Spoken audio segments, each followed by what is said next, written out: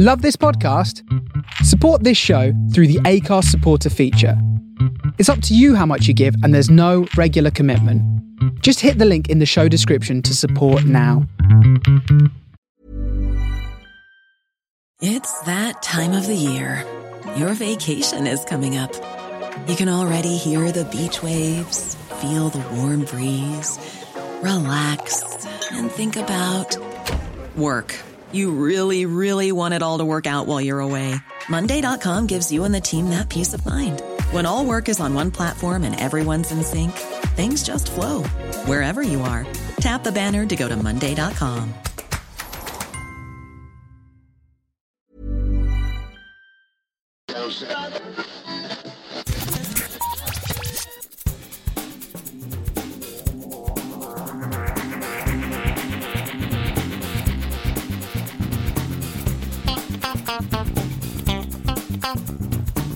Hello and welcome to a new episode of the Geektown Behind the Scenes podcast. I'm your host Dave Elliott, and on this episode I'm chatting with Jeff Grace, composer on Netflix's wonderful fantasy adventure series Sweet Tooth.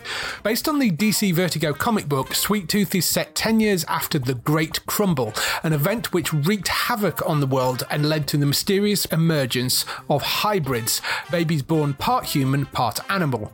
Unsure if hybrids are the cause or the result of the virus, many humans fear and hunt them. After a decade living safely in his secluded forest home, a sheltered hybrid deer boy named Gus unexpectedly befriends a wandering loner named Jeopard. Together they set out on an extraordinary adventure across what's left of America in search of answers about Gus's origins, Jeopard's past, and the true meaning of home. Jeff Grace is an award-winning composer who has scored a multitude of film and TV series, a number of which have been collaborations with Sweet Tooth's showrunner Jim Mickle. They include the Sundance TV drama Hap and Leonard, which ran on Amazon in the UK, the Netflix film In the Shadow of the Moon, starring Boyd Holbrook and Michael C. Hall, the movie Cold in July, starring Michael C. Hall, Sam Shepard and Don Johnson, and Night Moves, starring Jesse Eisenberg and Dakota Fanning. More recently, Jeff has been scoring the Facebook Watch series The Birch and Tom Dolby's The Artist's Wife movie, starring Lena Olin and Bruce Dern. In the interview, Jeff discusses his long collaboration with Jim Mickle and how he came up with the unique hybrid sound of Sweet Tooth. There are a number of spoilers in the interview, so I would strongly suggest you watch the series before listening. Also, I would suggest you watch the series because it's a great, great show as well. The drama comes from Robert Downey Jr. and Susan Downey's Team Downey, and Netflix recently revealed that it's been watched by over 60 million household members, placing it as the 6th most watched English language original series on the streaming service. If you'd like to hear more behind the scenes interviews, don't forget to subscribe wherever you get your podcast by searching for Geektown Radio. This will also give you our weekly Geektown Radio podcast, which brings you all the latest TV, film and gaming news. You can also go to the website at geektown.co.uk for daily news stories and all the latest UK and US TV premiere dates. Here's the interview with Sweet Tooth composer Jeff Grace.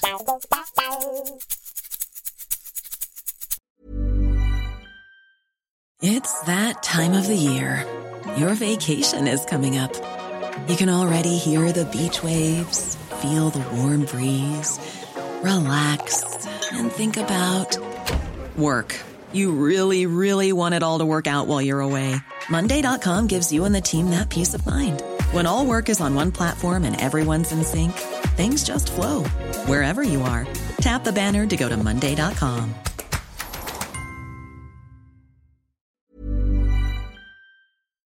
Thank you for coming on and talking to me a bit about Sweet Tooth. Yeah, thanks for having me. I love the show. It's such a wonderful, wonderful series. Before we get into talking about the show itself, do you just want to give me a little bit of background about you and how you got into the industry? Sure. So I grew up in the Boston area, and I grew up playing music, and I liked all different kinds of music.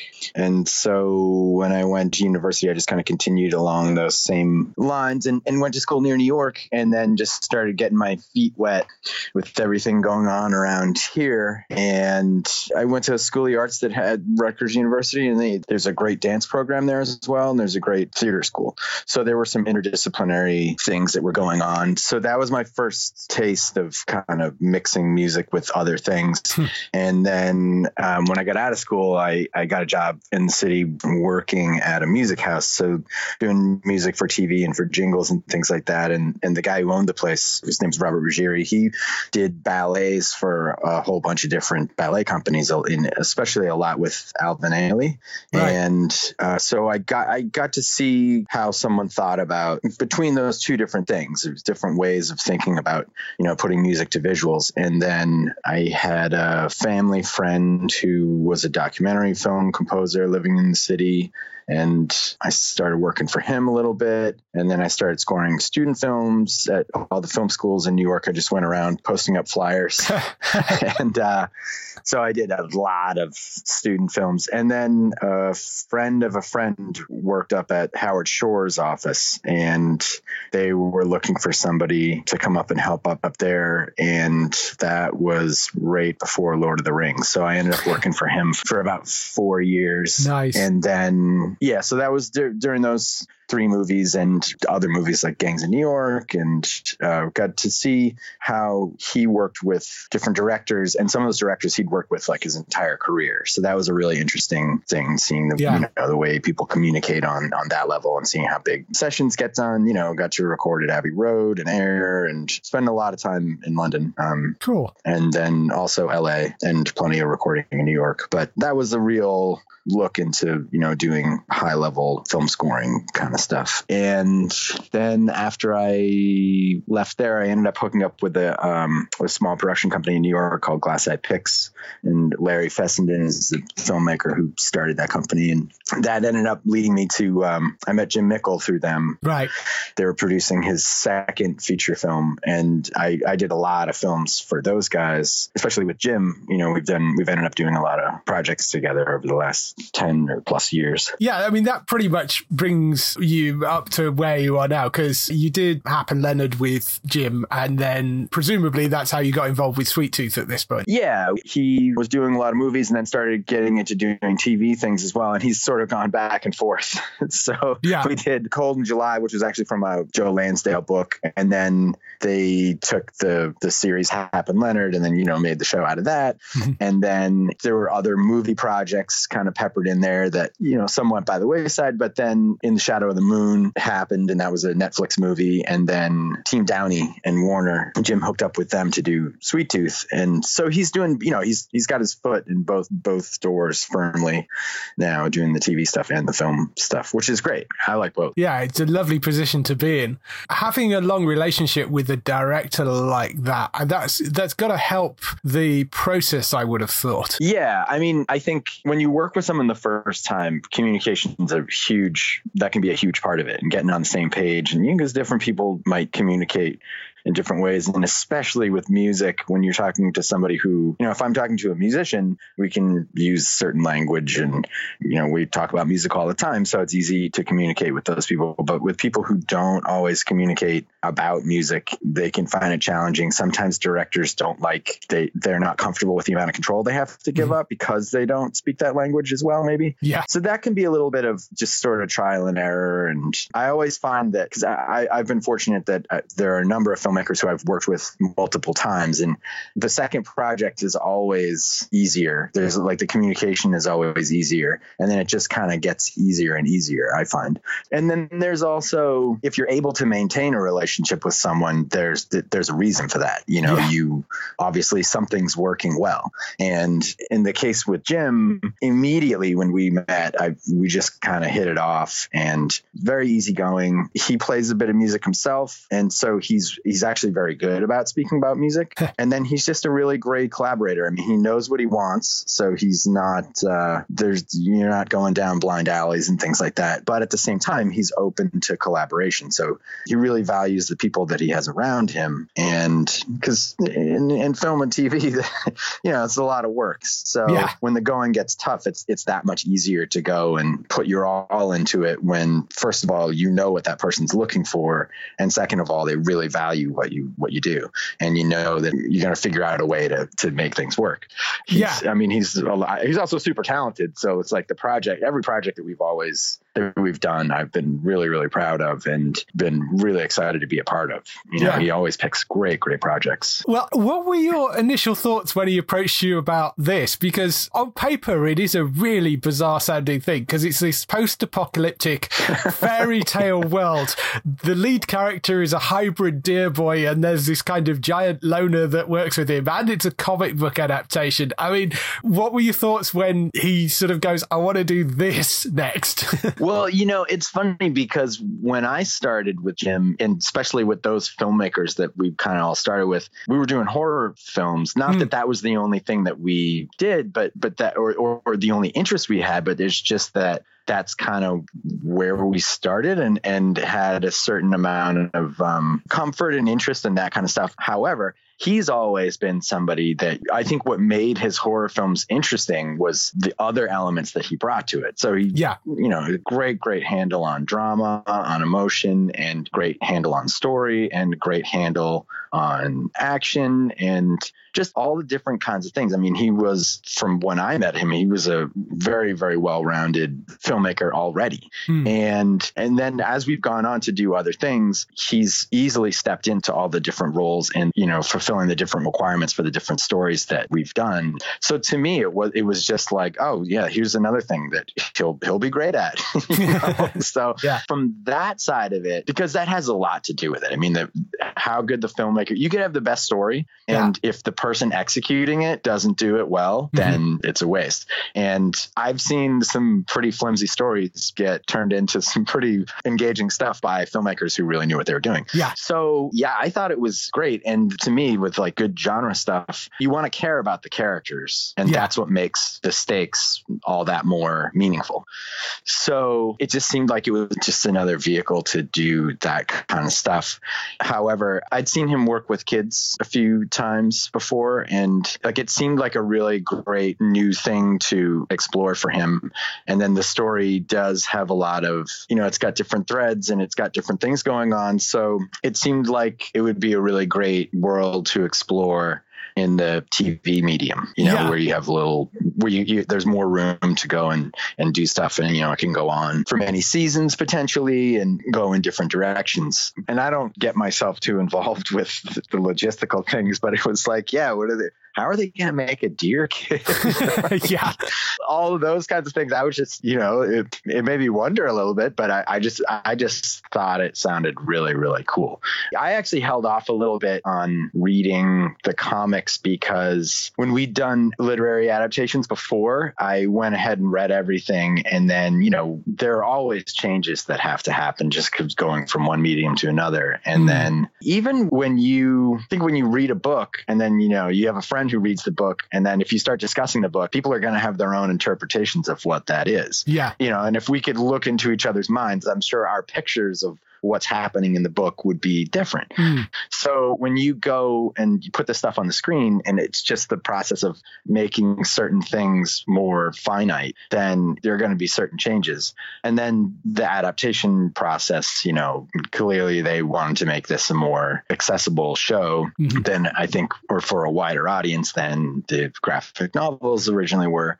So, there were changes that were going to happen. When we did Cold in July and when we did Hap and Leonard, I found that my interpretation of the book, then reading the script, I had to make an adjustment. And then when you start to see the stuff on screen, I had to make another adjustment, which is all fine and part of the process. But this time I knew I was going to have time to read the scripts and then go back and read the comic. So I wanted my first impression to actually be what the script, because ultimately that's what we're making. And then I wanted to be at least somewhat informed of what Jeff originally had in mind for it.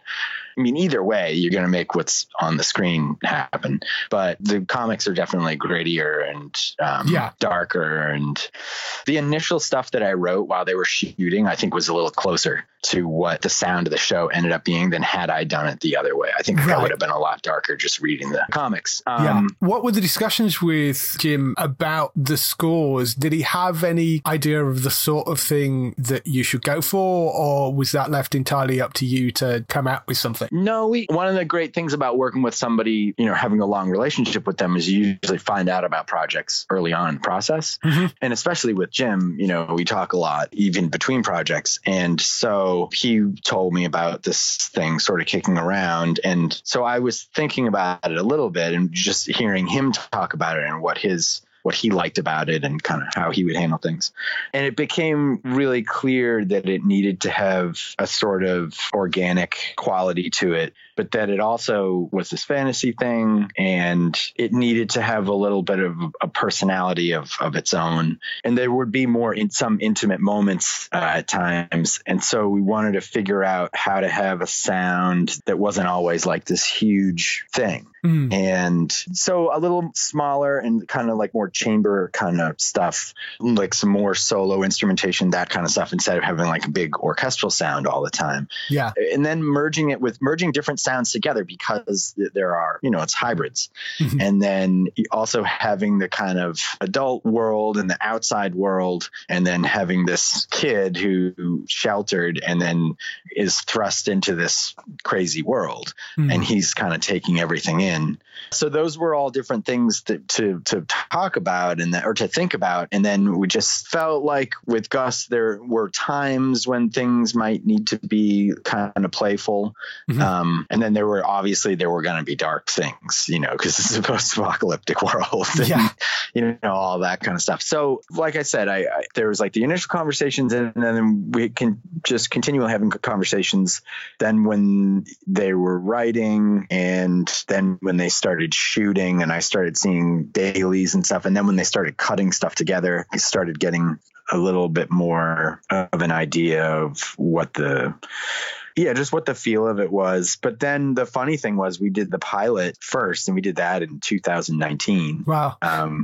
So, all this was that we did before even COVID hit, and they were actually just like, I think they were 2 weeks away from going back to New Zealand to go shoot when everything shut down. Oh, wow. So we done a lot of work, but the pilot is like a prelude because there's behind that fenced area for the majority of that episode. So it's really the second episode where things kind of take off. But musically, there's a lot of thematic stuff that started up in the first episode that we carried forward. Yeah, I mean, you're dealing with not only the sort of things with the hybrids and just tonally Gus and Big Man go through these kind of different adventures, you've also got 3 or 4 separate plot lines. How were you handling those separate storylines musically? Are you using sort of themes and instruments specifically for certain characters or environments? How is that sort of broken down? Yeah, well, it's funny though. Initially, I was thinking, just, have a theme for this character and have a theme for this character and have a theme for this, and started kind of doing that while also just, I tend to go and work my way through a film or a show, and then at the same time, I'm looking in all different spots where I might be able to go back and use some of that material. And then if I know a thing is going to show up 3 or 4 different times, then I might look at all those different scenes at the same time and to make sure, is there stuff that I can share between them? And maybe is there a way that I can do things so that it's like a little more malleable so that it can work in those different spots easily. And then there were things like there's a theme that plays in the first episode when Gus is with his dad and his dad is telling him about his mom. So there's a theme that plays there, and that ended up being a thread that we use for not just him, but for all the characters when they're talking about family. Right. So like Amy and Wendy, they become like a family, right? Yeah. And then there's like the Animal Army, like they're their own kind of family. And Not that I actually used that theme there, but the different characters, family has a certain significance for them. So this theme, instead of being about just like, oh, here's this character, use this theme, then it's certain ideas that get certain treatments. Right. So family becomes one of the things, and that becomes, when you have a lot of different story threads and it's all within one show, you got to look for ways to try to pull it together and not have it feel like it's just jumping all over the place. So that was one way to go and kind of bring some of that stuff together. But then there are things like when the Last Men are there, there are definitely like two pieces of music, two themes for the Last Men, and those things we use pretty consistently with them. And then Gus has there's a ton of different Gus themes, especially because the pilot was so everything was so much about him and different things that he was exploring and all that. Then you've got characters like Dr. Singh, who is the virologist. He's very kind of almost different, because the other ones are dealing, yes, they're all dealing with family, but his situation is markedly different to the ones that are protecting the hybrids. And it's almost, there's something sort of much darker about what's going on in that little community of them, setting fire to people and the old Lang Syne thing going on and all that sort of stuff. So how is it approaching the music for that? Yeah, well, their storyline's interesting because they're basically trying to pretend that everything is the same as it was before this pandemic hit. And the pandemic they're in is if you catch that thing, you're dead. And society collapses, and then there's this big militia that kind of runs over everything. So, and as you're saying, this neighborhood, they resort to emolulating people that end up getting sick. And so they're kind of they're trying to pretend they're civilized, but they're really not. And it's very dark. And then he's forced to make a hard choice where he has to do one thing that he really doesn't agree with, but he has to do it in order to help his wife and doesn't really have a choice. So the thing about that storyline is there's two sides to it. There's that part of their neighbors and that part of their existence, but also they're in the midst of all that, Singh and his wife very much so love each other. So there's this love between them, but then it's in this really dark place, everything around them is really, and the neighbors are suspicious and they're scared of getting found out. And one of the things about that, just in terms of approaching the music, was I had to be able to make those really dark turns, but then get back to this relationship between Singh and his wife. And then get back to the situation that he finds as a horrific situation, having to go and carry on this work from this doctor colleague of his who is real ethically questionable landscape that he's in, going down this thing. But again, he can't, it's either that or his wife dies, So being able to make all those different turns was something that I knew was going to be challenging. And there's that one thing where they're in that party and there's music in the background and then there's some conversations and they're worried about being found out and kind of suspicion of the neighbors and all that kind of stuff. And then all of a sudden turns out somebody's sick, and then you see what the extremes that they go to and just sort of how barbaric it all is and stuff. That ends with them emulating this guy, and then it cuts into Jeff and Big Man and Gus going off on their adventure to, picking up where they are. And Gus is excited about one thing or another, going to see a market, that kind of, that was the thing that was challenging to me. And then, just making a decision about how dark to go with certain things, making sure that it could kind of all live under one roof. But at the same time, the comic was really dark. So wanting to go and be as faithful to those things as we could be, where we could be, So that seemed like an opportunity to really lean into that kind of stuff. And you mentioned there was a sort of delay due to the pandemic because, it was a pandemic. Ironically, shooting a show about a pandemic gets delayed by a pandemic. But Thankfully, they were actually shooting in New Zealand there, weren't they? So I guess they weren't shut down for quite as long as maybe some people were. In terms of recording things for you, though, how were you handling that? Were you using live musicians and managing to get people together to do that? Or so again, the pilot we had done before. So I had already done some music, and then they got delayed a few months, but then I started writing again once I started getting stuff in the fall. Then I have space, in my office. I have space enough to go and record a few players and have distancing and that kind of stuff. So we did some recording with having done a lot of independent films, over the years, have figured out how to do more with less.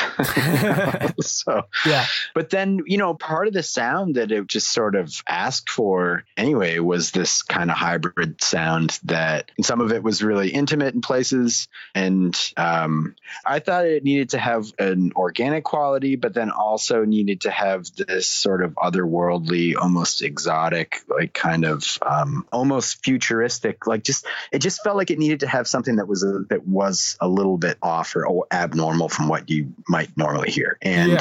And then just trying to switch things up. And then, it is a little bit off in the future, but it's not like we're living on some other planet.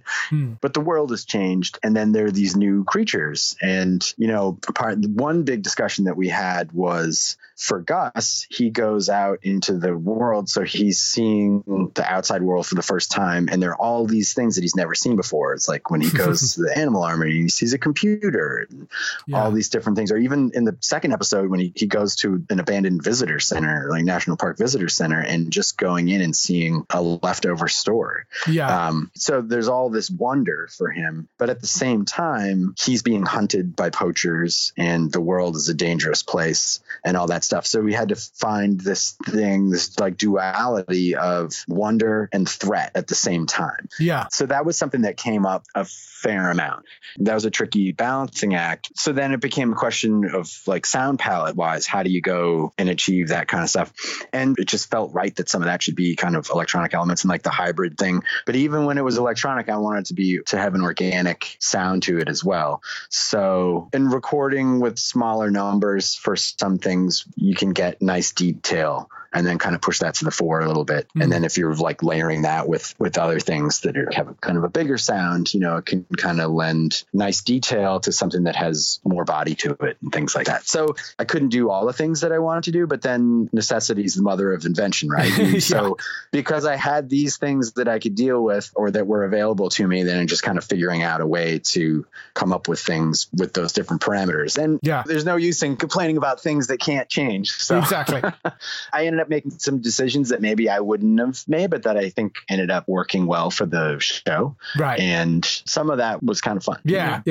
I mean, in terms of finding that slightly kind of otherworldliness and that sort of slightly off sound, what are you using to do that? Is there any kind of weird instruments you ended up picking up to maybe introduce things in, or with the hybrids and stuff? I think a lot of it was more layering things together. So like some kind of like organic acoustic thing and then layering that with an electronic or synth thing. Or there was a fair amount of, I would record something at a certain pitch and then slow it down. Right. And then maybe reprocess it or something like that. So it might start out with an organic thing and then you process that. So you get kind of your foot in both worlds with that. And then I had done a Kelly Reichardt film called Meek's Cutoff. And it was like an 1840s Oregon Trail period film. But what she found out initially was that, like a traditional Western score didn't work for the film. So I saw she asked me to take a look at the film and I looked at it and I could see what she was talking about, but it was a period film and it was a Western. So I felt like you couldn't just completely ignore that musically. So then I came up with the idea of using the instruments that were available then, but using them in unfamiliar ways. So there was like a little bit of, you get like a hint of the familiarity, but her film was not a traditional Western by any stretch of the imagination. And she had like these great long dissolves and just just her filmmaking lends itself towards certain things. So I wanted to do something that was like a bit more impressionistic and then could just have like these textures and one bleeding into the next and that kind of thing, like her visuals kind of did. Yeah. And so what I ended up doing was I decided to go and make almost like an ambient score, but with acoustic instruments, and try to find out ways to go and make different textures with those. And then maybe just have the textures kind of, you know, like I wouldn't write a thing the way that I would for an orchestra to just normally play a piece, like use the recording technology and these other things to go and just kind of come up with a collage. So for Sweet Tooth, I took some of those ideas as well to kind of like blur those lines of, okay, what's, you know, how are we going to get this kind of sound that's like, well, the hybrids they're supposed to be, I mean, they're living creatures. So in some way or another, they are a part of nature and they live, but at the same time, they're not the same thing as humans. So it was just trying to find different sounds and do those things. So I just kind of kept that thing going, you know, how can you go and it's the same 12 notes and this is kind of the same sounds we always use, but how can you do something different with it? So yeah, it's interesting. Should ask, as you mentioned, it was backed by Team Downey. Did you manage to have a conversation with Iron Man himself through this? You know, when we would do mixed playbacks and he would pop into the screen and he would pop on the screen now and again. But no, I didn't have much interaction with him. Actually, my relationship with Jim is great because for the most part, we work very closely together. And then he's kind of like, if somebody has an issue with X, Y, or Z, you know, talk to me and I'll talk to my people. You know? Yeah. Which is great. Things aren't being done by committee. And then I always know, like, all right, I need to do X, Y, and Z. Yeah. Like you don't end up with one person saying one thing and then the next person saying something that completely contradicts that. And then another person introducing something else, which happens sometimes. Yeah. Then you're just wondering like, well, what am I supposed to do? Because I can't do all three of those things. Yeah. So much better to have one funnel coming down to you rather than like having notes flying in from everywhere. Absolutely. Yeah. And then Jim's really great about talking to whoever and getting everybody on the same page and all that kind of stuff and figuring out, like, if there's an issue, figuring out what the issue really is and what the solution needs to be, and then just moving on, you know? Yeah, that's good. So you're done with the first season of Sweet Tooth. Hopefully it will get a second season because I've been really, really enjoying it. I think it's a really interesting and unique and different thing. Do you know what you're working on next? You might not be able to talk about it. That's often the case, but yeah, I'm not able to talk about that's fine. The next things just yet, but you're working. That's the important thing. there will be some cool things. Yep. Yeah, that's good. So last couple of questions for you. The first question is, what TV shows are you watching at the moment? So I had been really busy, but I just watched Mayor of Easttown. Right. Yes. That's come up a few times. Yeah, I saw that. I'm waiting for the next season of The Mandalorian. That's a very cool show. It's a great score. Oh, yeah. I love the fact that somebody handed him a Star Wars show and his first thought was, I know, I need to go out and buy some recorders, which I don't think anybody else would have had that thought for it, but it's a brilliant that's score. Exactly that's a great thing to do. Yeah. It's amazing. Just completely go. And, completely go. And then like, how can I go somewhere else? You know? Yeah. It's phenomenal. But I think he does a great job with that. Guilty pleasures have nothing to do with what I do, but actually I'd be curious to know your opinion. Did you see that show Ted Lasso? I haven't. One of my co-hosts on the podcast watch it, and who's a huge football fan, and he absolutely loved it. He said it was hilarious. Apple's been doing some great work actually with their TV series. So yes. I haven't actually watched it myself, but yes, I'm told it is very, very good and very funny. I find it very entertaining because I grew up playing what, obviously we call it soccer, but and it was when I was growing up, that was like the outcast sport here. Now it's very popular and like all my kids wear Ronaldo jerseys. And, right, yeah. But when I was a kid, you were like beat up because you played soccer.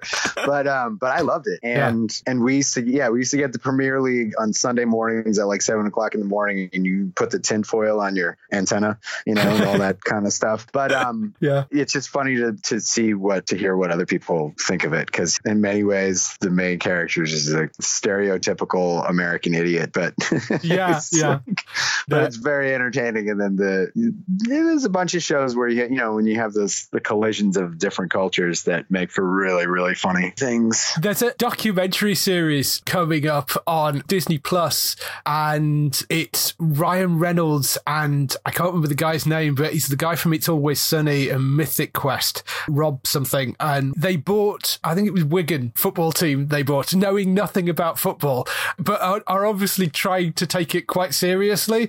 And there is a documentary series coming out about their journey of sort of what happened when they randomly last year decided to buy this football club, this British football club. So I think that's going to be very funny. Yeah, and Ryan Reynolds, he's a pretty funny guy. Yeah. So I'm really interested to see that. That's coming to Disney Plus, I think. Lastly, if you had the opportunity to work on any TV show, can be something historical from the past, can be something that's on now, or can be some sort of future genre you'd like to work in, what would it be? I grew up loving sci-fi. The problem is most sci-fi is terrible.